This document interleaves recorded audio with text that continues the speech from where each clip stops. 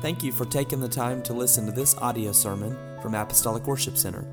Our prayer is that you'll be encouraged and blessed by the anointed Word of God. If you'd like more information about Apostolic Worship Center and its ministries, visit our website at www.awcnorman.com. Follow the same vein that we was in last week. Just feel God would kind of keep us in that same frame of thought and avenue, and so we're just going to continue there here today. And as we read in 1 Corinthians chapter 5, verse number 6, Paul is addressing a particular issue that's taking place in the Corinth church. There's come a little toleration of sin, and he uses it as a teachable moment. 1 Corinthians chapter 5, verse number 6, he says, "Your glorying is not good. Know ye not that a little leaven leaveneth the whole lump?" This is his admonishment of how to deal with this leaven or this yeast that has corrupted the lump of dough. He says, "Purge out, therefore, the old leaven, that ye may be a new lump, as ye are unleavened. For even Christ our Passover is sacrificed for us. Therefore, as a result of this Passover being sacrificed for us, he said, I want you to keep the feast. Don't do it with old leaven, neither with the leaven of malice and wickedness, but he said, I want you to do it with the unleavened bread of sincerity and truth." And we preach for a few moments today from this subject, purging sin. Purging sin. Would you take just a moment and can we ask the Lord to help us together? Jesus, I ask you on this Sunday morning as we join together in the body of Christ, and dear God, those that have gathered here today on this precious day, we're asking you that you would take your word and let it fall upon our heart as seed and let it do its intended work that you would design. Anoint us in the next few moments in the breaking of the bread of life, the imparting of truth, and allow, God, our hearts, dear God, to be moved by your word, that it may be transforming inside of us. In Jesus' precious name we pray. Can you lift your voices and hands one more time? And would you just make a joyful sound of praise, worship, and adoration to the Lord Jesus Christ? Oh, what a beautiful privilege to be able to lift hands and just worship the Lord with all of our heart, our mind, our soul, and our strength. Praise God, praise God. And you may be seated. God bless you. Good to see Brother and Sister Dale Robidoo today, visiting family. So glad y'all are here today. Praise God on this Sunday morning. We are living in an ever-evolving society.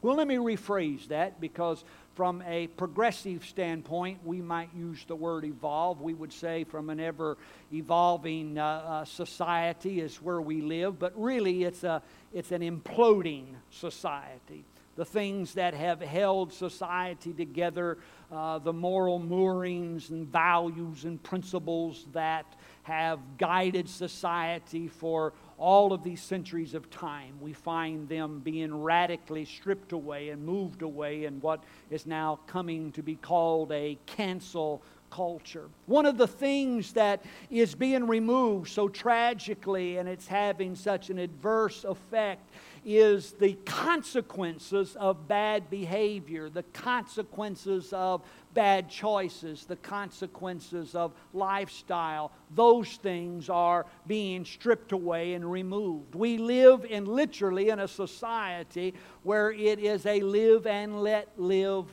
thought. It is eat, drink, and be merry. There are no consequences to choices and decisions and actions that one would take. Now, on the surface, think with me for just a moment, on the surface it might appear to be a good thing to have no consequences. If there were no consequences, I could eat all I wanted to eat and never gain weight.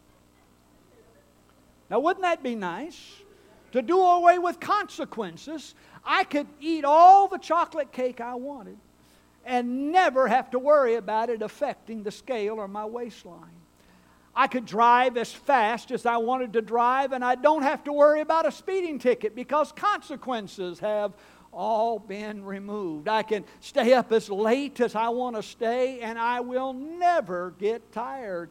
I have removed all of the consequences. Now, what happens is this, is if you do away with consequences, the results of decisions and choices and actions, basically what you're doing is you're doing away with boundaries, things that keep us and protect us. If there are no consequences to falling off the ledge, then there's no need for a guardrail. If you'll not get hurt for going over the side, then let's remove the boundary of the guardrail. If there are no results or circumstances to immorality, well, then let's just remove all moral lines that navigate wholesomeness, because there is no result to immorality or choices of evil in our life. If there are no consequences to a life that has no principles or values, then there's no need for guidelines of ethics to guide us and principles that steer us throughout of life. Now, in spite of what seems to be the obvious consequence of removing consequences, society is systematically removing these results and effects from our life, and they are eliminating such things as responsibility and accountability. We see this in our homes. It's happening.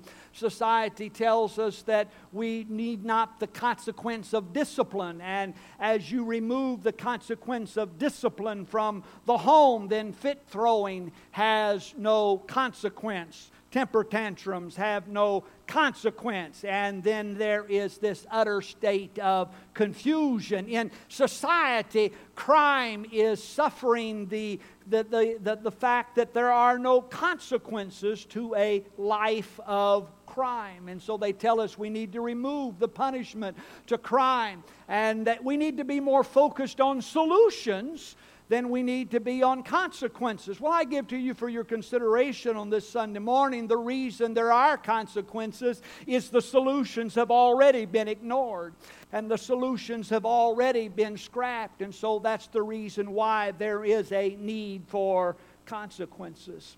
In spite of what society thinks, there is this thing, and Scripture constantly affirms it, that there is consequences to our lifestyles and our choices. We read it in the Word of God. Paul writes in the book of Galatians that whatever a man soweth, that shall he also reap. It's a law of nature that whatever I sow, I shall reap that. The prophet in the Old Testament said that if you sow to the wind, you will reap the whirlwind. It is a fact that I reap consequences off of my life. The wise man in the Old Testament by the name of Solomon, he opens the first few chapters of the book of Proverbs with some admonishment to his son about principles that he needs to live by and how he needs to watch his moral life. And he is urging him concerning the matters of sexual promiscuity and immorality that he would be very vulnerable to. And so he poses two questions to this young man. They seem very, very simplistic questions, almost as if you could dismiss them as if they have really no value to them. But these two questions hold very profound meanings. And these are the questions that he asks in Proverbs chapter 6, verse number 27. He says, "Can a man take fire in his bosom and his clothes not be burned? Can one go upon hot coals and his feet not be burned?" And he's asking his son now. He said, look, he said, if you play with fire, you're going to get burnt. He said, it's just a fact of life. Consequences follow the choices that we make in life.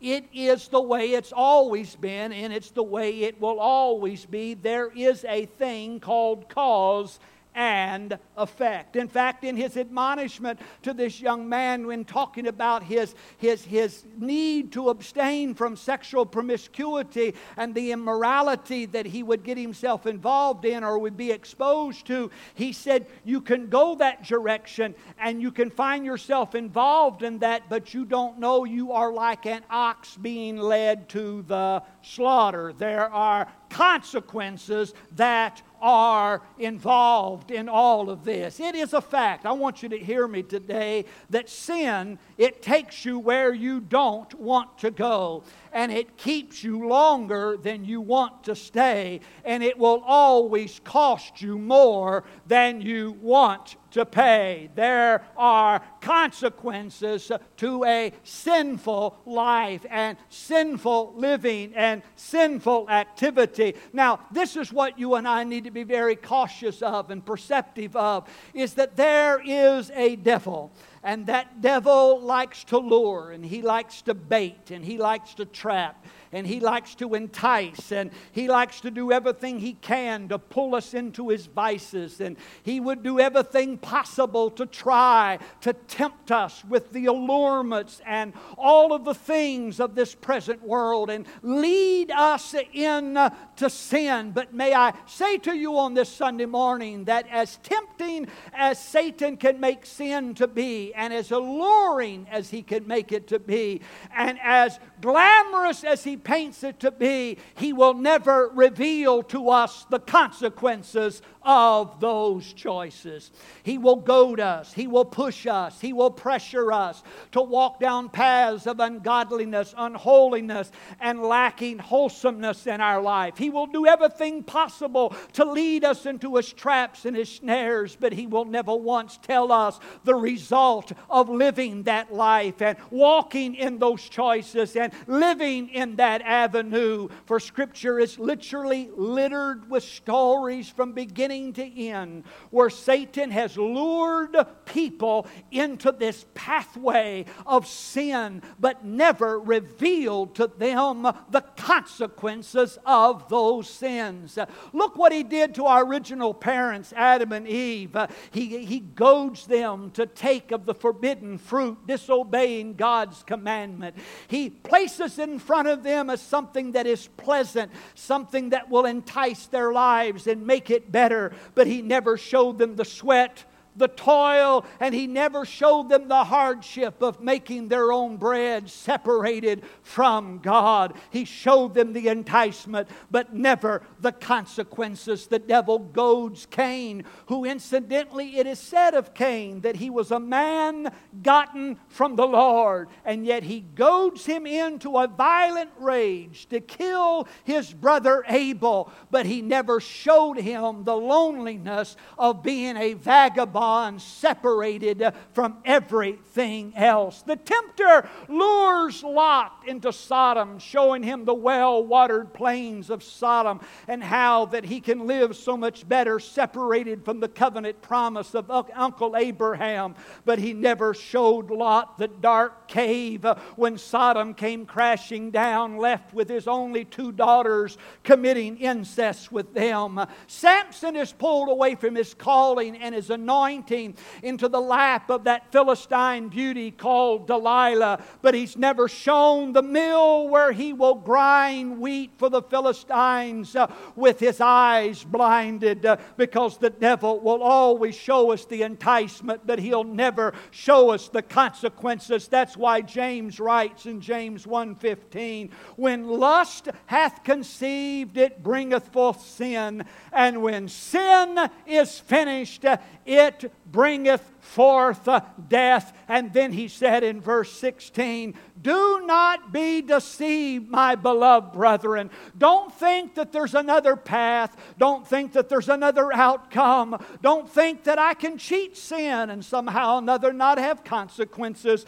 Don't think that I can live contrary to the commandments of God and not have any consequences. Don't think that I can live in violation to the things and the principles that God has outlined and there not be any results. Hear me today. I'd like to preach by the help of the Lord. You say, Pastor, am I not free to choose what I want to do?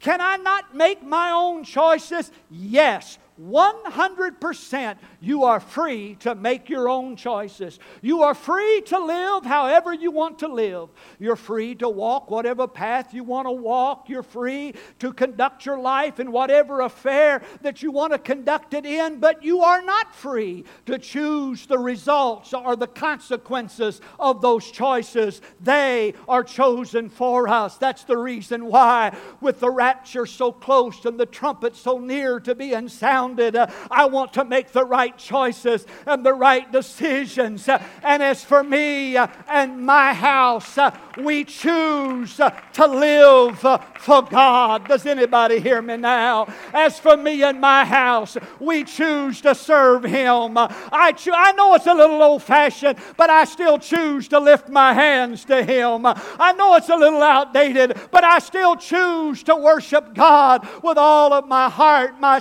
mind, my soul, and my strength. I realize that it doesn't fit with a progressive society, but I choose to dedicate this vessel to Him, to say, God, whatever you want to do, and however you want to use me, and however you want to bless me. Oh, does anybody understand that? Got to choose well. That's the reason why that Paul writes what he writes in 1 Corinthians chapter 5. He understands the dire consequences of sin. He understands that there is a result to my choices. There's a result to how I live. There's a result to what path I walk down. And it is in light of the dire consequence of sin that Paul describes drastic action of how you and I need to deal with this little three-letter word called sin. And he writes it in 1 Corinthians chapter 5 and verse number 7. And he says, "Purge out therefore the old leaven, that ye may be a new lump." When he uses that word purge, he's literally using a word that means to clean out, to purge, to drive out, to not let anything stay behind, but literally do a thorough house cleaning. We're coming near to spring, and maybe some of you, if you're kind of geared in that fashion, I don't know if the younger part of our generation does that quite that way, but I know the older generation did. They had what they called spring cleaning. Come along towards spring, and that meant that you took the drapes down and you cleaned them and you dusted, and that meant you moved the furniture back away from the wall, and you cleaned in behind, and you washed the baseboard, and you cleaned up in places that you normally didn't clean, and such places in normal everyday cleaning. It's called spring cleaning. You got to take care of some of those things. And so Paul says in our spiritual life, we need a spring cleaning every once in a while, where we go in and find in the nooks and the crevices and the crannies of our heart and our soul little things that may have been deposited. And he said, purge it, drive it out, get rid of it, so that you can worship God with a pure heart and a pure mind and a pure life. He uses leaven to describe this sin that needs to be driven out. He says, purge out the leaven that is in your life. Leaven was yeast. That's what leaven is. Some of you that bake, that you know that if you're going to get bread to rise, you've got to put yeast in that bread.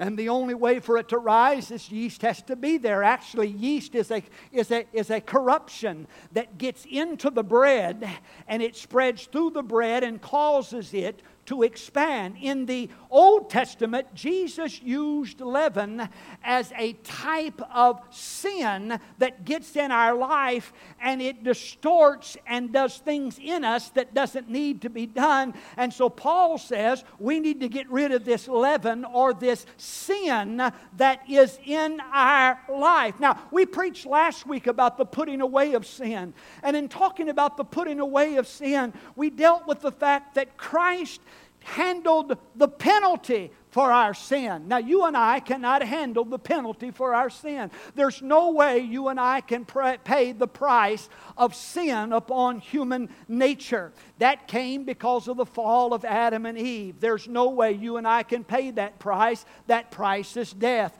The only one that could handle that was Christ at the cross, and He died, and He put away sin, or He put away the curse, or the price, or the penalty of our sin. But you and my responsibility on this Sunday morning is not the penalty of sin, it's the presence of sin that we have to deal with. And Paul said, don't let any presence of sin be in your life. Don't let sin stay anywhere in your conduct. He said, I've taken care, Christ has taken care of the penalty, He's taken care of the price, but you take care of the presence. You get it out of your life, drive it out. Don't allow it to occupy your heart and mind. Purge that sin. For he says in 1 Corinthians 5 and 6, he says, know ye not that a little leaven, just a little leaven, leaveneth the whole lump. He said it don't take much, but it just takes a little that gets in the lump and expands it. Can I tell you, a little sin will go a long way. A little sin will go a long way. Somebody said, well, it's just a little sin, Pastor. It's just a little sin, you know. But a little sin will go a long way. Because a little sin will lay there and it will continue to ferment. And it will continue to work until it expands in our life. And it begins to corrupt every part of our being. And it begins to alter our life both physically and spiritually. So he says, I don't want you to worry about the penalty. Christ took care of that. But I want you to deal with the presence of sin. I want you to drive the presence of sin out of your life. Now, we live in a society today that focuses on toleration. That's a word that is used quite freely throughout our society. We've got to learn how to tolerate. We've got to learn how to be tolerable. We've got to learn how to have more tolerance for this and for that. And so we've brought that same concept into our spiritual life, where we've just got to learn how to tolerate. And you know, we kind of learn to tolerate just a little bad thought, or we learn how to tolerate just a little promiscuity, or just a little crossing of the line, and we tolerate it, and in toleration we justify, and before long that entire sin has filled our life and polluted our heart. And Paul said, this is not the hour for toleration. This is an hour to take extreme action and to drive that sin out. My wife was in our playroom the other day with Eden, I think it was. And she hollered at me. She said, come in here. Come, quick. And I went into the playroom, and she said, shh. Listen. And I heard it. Somewhere up in the walls.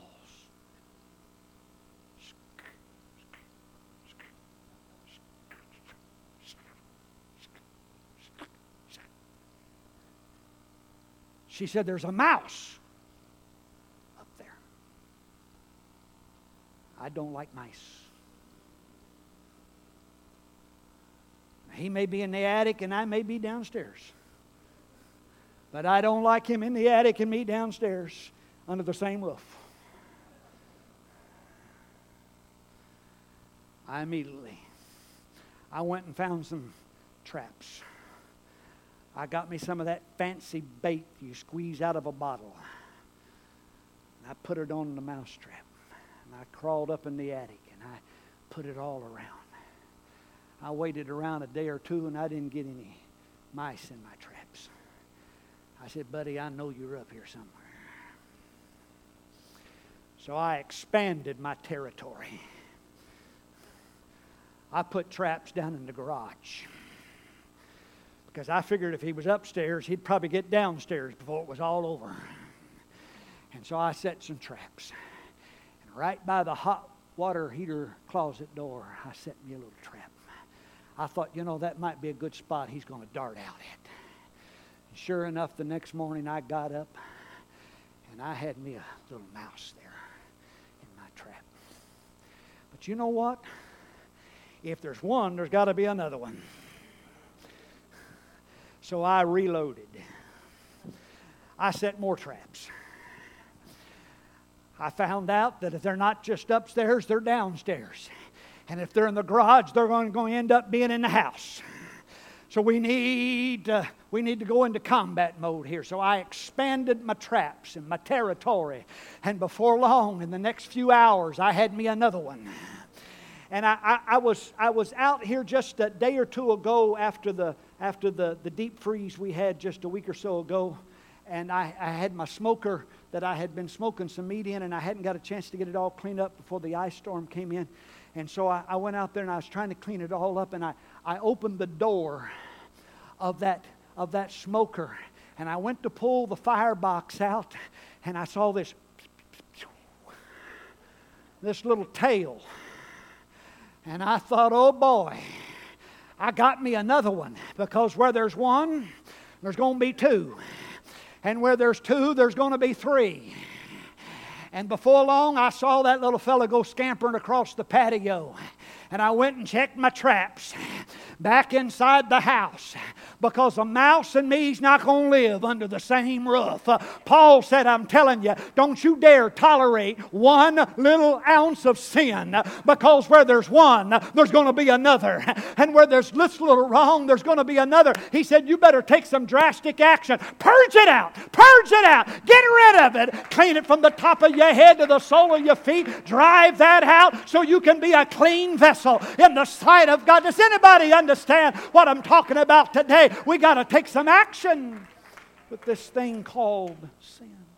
Now, Paul was doing a very unique thing. He was making a comparison to an Old Testament feast called Passover. Does anybody remember that story of Passover in the Old Testament? It is the story where in the Old Testament the Israelites were in the land of Egypt, and in the land of Egypt they were trying to be freed from the bondage of that land. And so God was bringing them out of Egypt, and He was doing so through the process of a death of a lamb. And they was to take the blood of that lamb, and they was to put it on the doorpost of their homes. And when the death angel came into the land of Egypt and he saw the blood of the lamb that was on the doorpost, the death angel passed over that house, and the firstborn did not die in that home because the blood of the lamb was applied to the doorpost. Every year after that, Israel commemorated what was called the Passover feast. They sat down around a table where a lamb had been prepared, and they ate that lamb, and they took bread and they dipped it into bitter herbs, and it was to remind them of the bondage that they had in the land of Egypt. It was called the Passover meal. 14 days before that Passover meal was participated in, every Jewish home had to go into their house, and they had to clean out the leaven in their home, that type of sin. Any bread that they had brought in over the course of the year that had yeast in it, they had to make sure they got all of that leaven out of the house. They were preparing themselves to participate in that Passover meal. And so 14 days prior, they would do it. Now, understand, in the course of living in life, and I don't know about you, but I'm not a real neat eater. Things have a tendency to get off my plate and off the table. Now, I draw a little consolation because the Bible tells the story of a woman that was asking the Lord for a miracle, and he said, is it meet for the master to give the dogs the bread? And she says, yea, Lord, even the dogs eat the crumbs that fall off of the master's table, so I guess it's all right if I'm a little sloppy and some crumbs get off the table. And so in the process of eating, the Israelites would have a few crumbs of bread that would drop off, that fall into their lap, that would fall into the floor over the course of the year and over their life of living, it would fall and it'd get scattered across the floor, and that little crumb that started here on the lap, it would wind up over here in the corner. And then what was in the corner ended up behind a piece of furniture. And so it came along to preparing for the Passover. And the children of Israel would go through their homes, and they would take a candle, and they would begin to search the house. And they would pull the chairs out, and they would begin to look back in the corners with the candle, trying to find any crumbs of old bread that had been left around. They would look up underneath the furniture or the bedding, and they would begin to sweep in the corners with that candlestick in their hand, because they're fixing to sit down at the Passover meal. They're fixing to eat of the lamb. They're going to enjoy this meal that commemorates the Passover, and they can't have any leaven in the house. Ladies and gentlemen, can I tell you on this Sunday morning, no wonder David prayed it like this in Psalms 139 and verse number 23, when he says, "Search me, O God, know my heart, try me, see if there be any wicked way in me, and lead me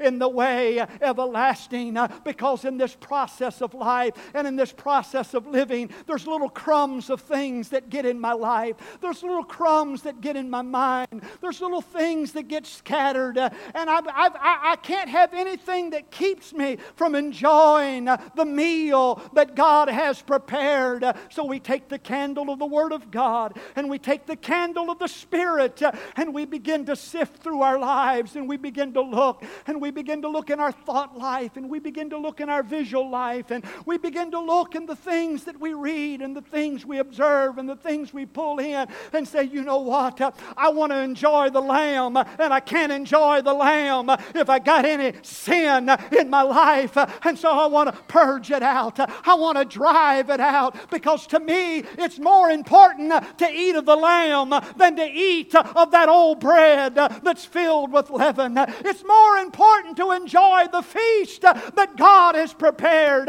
than to have the crumbs of an old lifestyle still hanging around in the corners of my life. So I want to purge it out. I want to drive it out. I want to clean it out so that I can enjoy the feast that God has prepared. That's the reason why Paul said it like this. He said in 1 Corinthians chapter 5 and verse number 7. He says, "Purge out therefore the old leaven, that ye may be a new lump, as ye are unleavened. For Christ, our Passover, is sacrificed for us." Now this is what Paul was telling the Corinthians. He said in the Old Testament under the law, they prepared 14 days ahead of time for that meal, cleaning out the corners of the house, cleaning out the crumbs, getting rid of anything that would keep them from enjoying all the things that lamb was going to provide for them. For when they sat down at that meal, there was 3 things that they enjoyed at that meal. Once that meal reminded them of where they had come from, the bondage they had come out of. It reminded them where they were, that they were in the progress of God fulfilling promise in their life. And it reminded them where they were going, that future place that God had designed for them. But Paul said this. He said in the New Testament, we're in a little different position, because the Lamb has already been offered. The Lamb has already been sacrificed. We're not preparing for the sacrifice. The sacrifice has already happened. Can I put this in Borders translation on this Sunday morning? The party has already started. The festival has already begun. I'm not preparing for something to start. What began at Calvary has already began. And so Paul says, listen, he said, I want you to purge it out of your life, because therefore, 1 Corinthians 5 and 8, therefore let us keep the feast not with old leaven. He said, look, the festival has already started. And he said, you're missing out on everything God wants to do. You're missing out on the Lamb. And you're missing out on all the things Christ wants to do in your life. He said, so if you're going to get in on the festival that was started at the cross, if you're going to get in on the party that was began by the blood of Jesus Christ, if you're going to enjoy the freedom that God can bring, He said it's time to get rid of the leaven so you can come on in and enjoy the Passover that God has provided for our lives. Now this is what I've discovered, and this is what I find so tragic, is there's so many that are not enjoying what Christ purchased at the cross of Calvary. They're not enjoying the feast. They're not enjoying the provisions that was bought for them at Calvary. They can't because there's too much leaven. There's too many crumbs of the world. There's too many crumbs of sin. There's too many crumbs of this present life in their heart. Therefore, they can't enjoy Christ. They can't enjoy the festival. They can't enjoy the provision of the cross. And I can't enjoy it as long as sin is there. That's the reason why if I'm going to really celebrate in Jesus and enjoy what God has for me, I've got to take care of the sin that's in my heart. I've got to clean it all out. I've got to purge it. And then when I step in to the beautiful realm of God and the presence of Almighty God, I can enjoy the presence of the Lord because my life is free from sin. Oh, does anybody understand it? I can stand here today and say I'm free. You've heard me tell the story. She came to church. Her life was a mess. It was a mess. It was tore up in every which direction you could imagine it be torn up in. We had went to her home, my wife and I, we tried to teach her Bible study. It just didn't seem to come together. She continued to come to church. And it was a Sunday morning. She'd come and she just stood there at the front. I think it was kind of a front pew, if I remember right. She just kind of stood there for a little bit. As she stood there, I could see this expression and look on her face. That I want this, but I don't know how to get it. I just stepped up to her and I said, Carol, if you want the Holy Ghost, and we'd been talking about it, all you have to do is just repent of your sins. God will fill you with the Holy Ghost. In her feeble way, not really knowing how to do it, she just kind of let a tear roll down her cheek, and she just prayed a little simple prayer of God, forgive me of my sins. And she began to worship the Lord and said, Carol, if you want the Holy Ghost, just lift your hands. God will give you the Holy Ghost. And she lifted her hands, and God miraculously filled her with the baptism of the Holy Ghost. And when she did, her face just lit up like a light bulb. The joy and the presence of the Lord came over her from the top of her head to the sole of her feet. And she began to rejoice in the presence of the Lord. And then just as sure as that light and that joy came, it left in an instant. And there was a darkness that came over her. And I saw her settle back down. I said, Carol, what's wrong? What's going on? And she said, you don't know how bad I've been. You don't know how many mistakes I've made. You don't know how messed up my life is. I said, Carol, it just doesn't matter. You know, you can be baptized in the name of Jesus Christ. And we do it for the remission of those sins. God will put those sins away. She said, will He put away my sins? I said, yes, Carol, He'll put away your sins. He'll bury them all beneath His blood. They'll be taken away from you. She said, I want to be baptized. We took her and we buried her in the name of Jesus Christ. And I was having to stand on the outside of the baptistry on this side, and I was having to lean over a wall to be able to baptize her. And as she come up out of that water, she twirled out of my arms. I thought I had lost her. She was going to go back down. And she twirled out of my hands trying to get her up, and she started shouting to the top of her lungs, and this smile broke across her face, and this joy erupted in her spirit as she said, "Woo! No more sin. No more sin. No more sin. It's all gone. Can I tell you that when you put away sin, you can step in to the festival. You can step in to what the Lamb has provided. You can step in to the joy of the party with Jesus Christ. When you purge out that old sin in your life, He adds joy to our heart, and He adds peace and love to our spirit when we put that thing away. Would you stand with me on this Sunday morning? And can you just lift your hands to heaven? And can you reach your hands to Him, your face turned toward glory? And can you tell Him today, God, I want to keep the feast. I want to come into the party. Anything that would keep me out of the joy of the Lord, I want to put it away. I want to purge it. Anything that would keep me from really experiencing Christ in the way that He wants me to experience it, God, I'm going to purge it out. I'm going to find every crumb. I'm going to search every nook. I'm going to search every cranny. I'm going to put it all away because I want what Jesus has for me. I want what Jesus can provide in my life. I don't want to keep it out.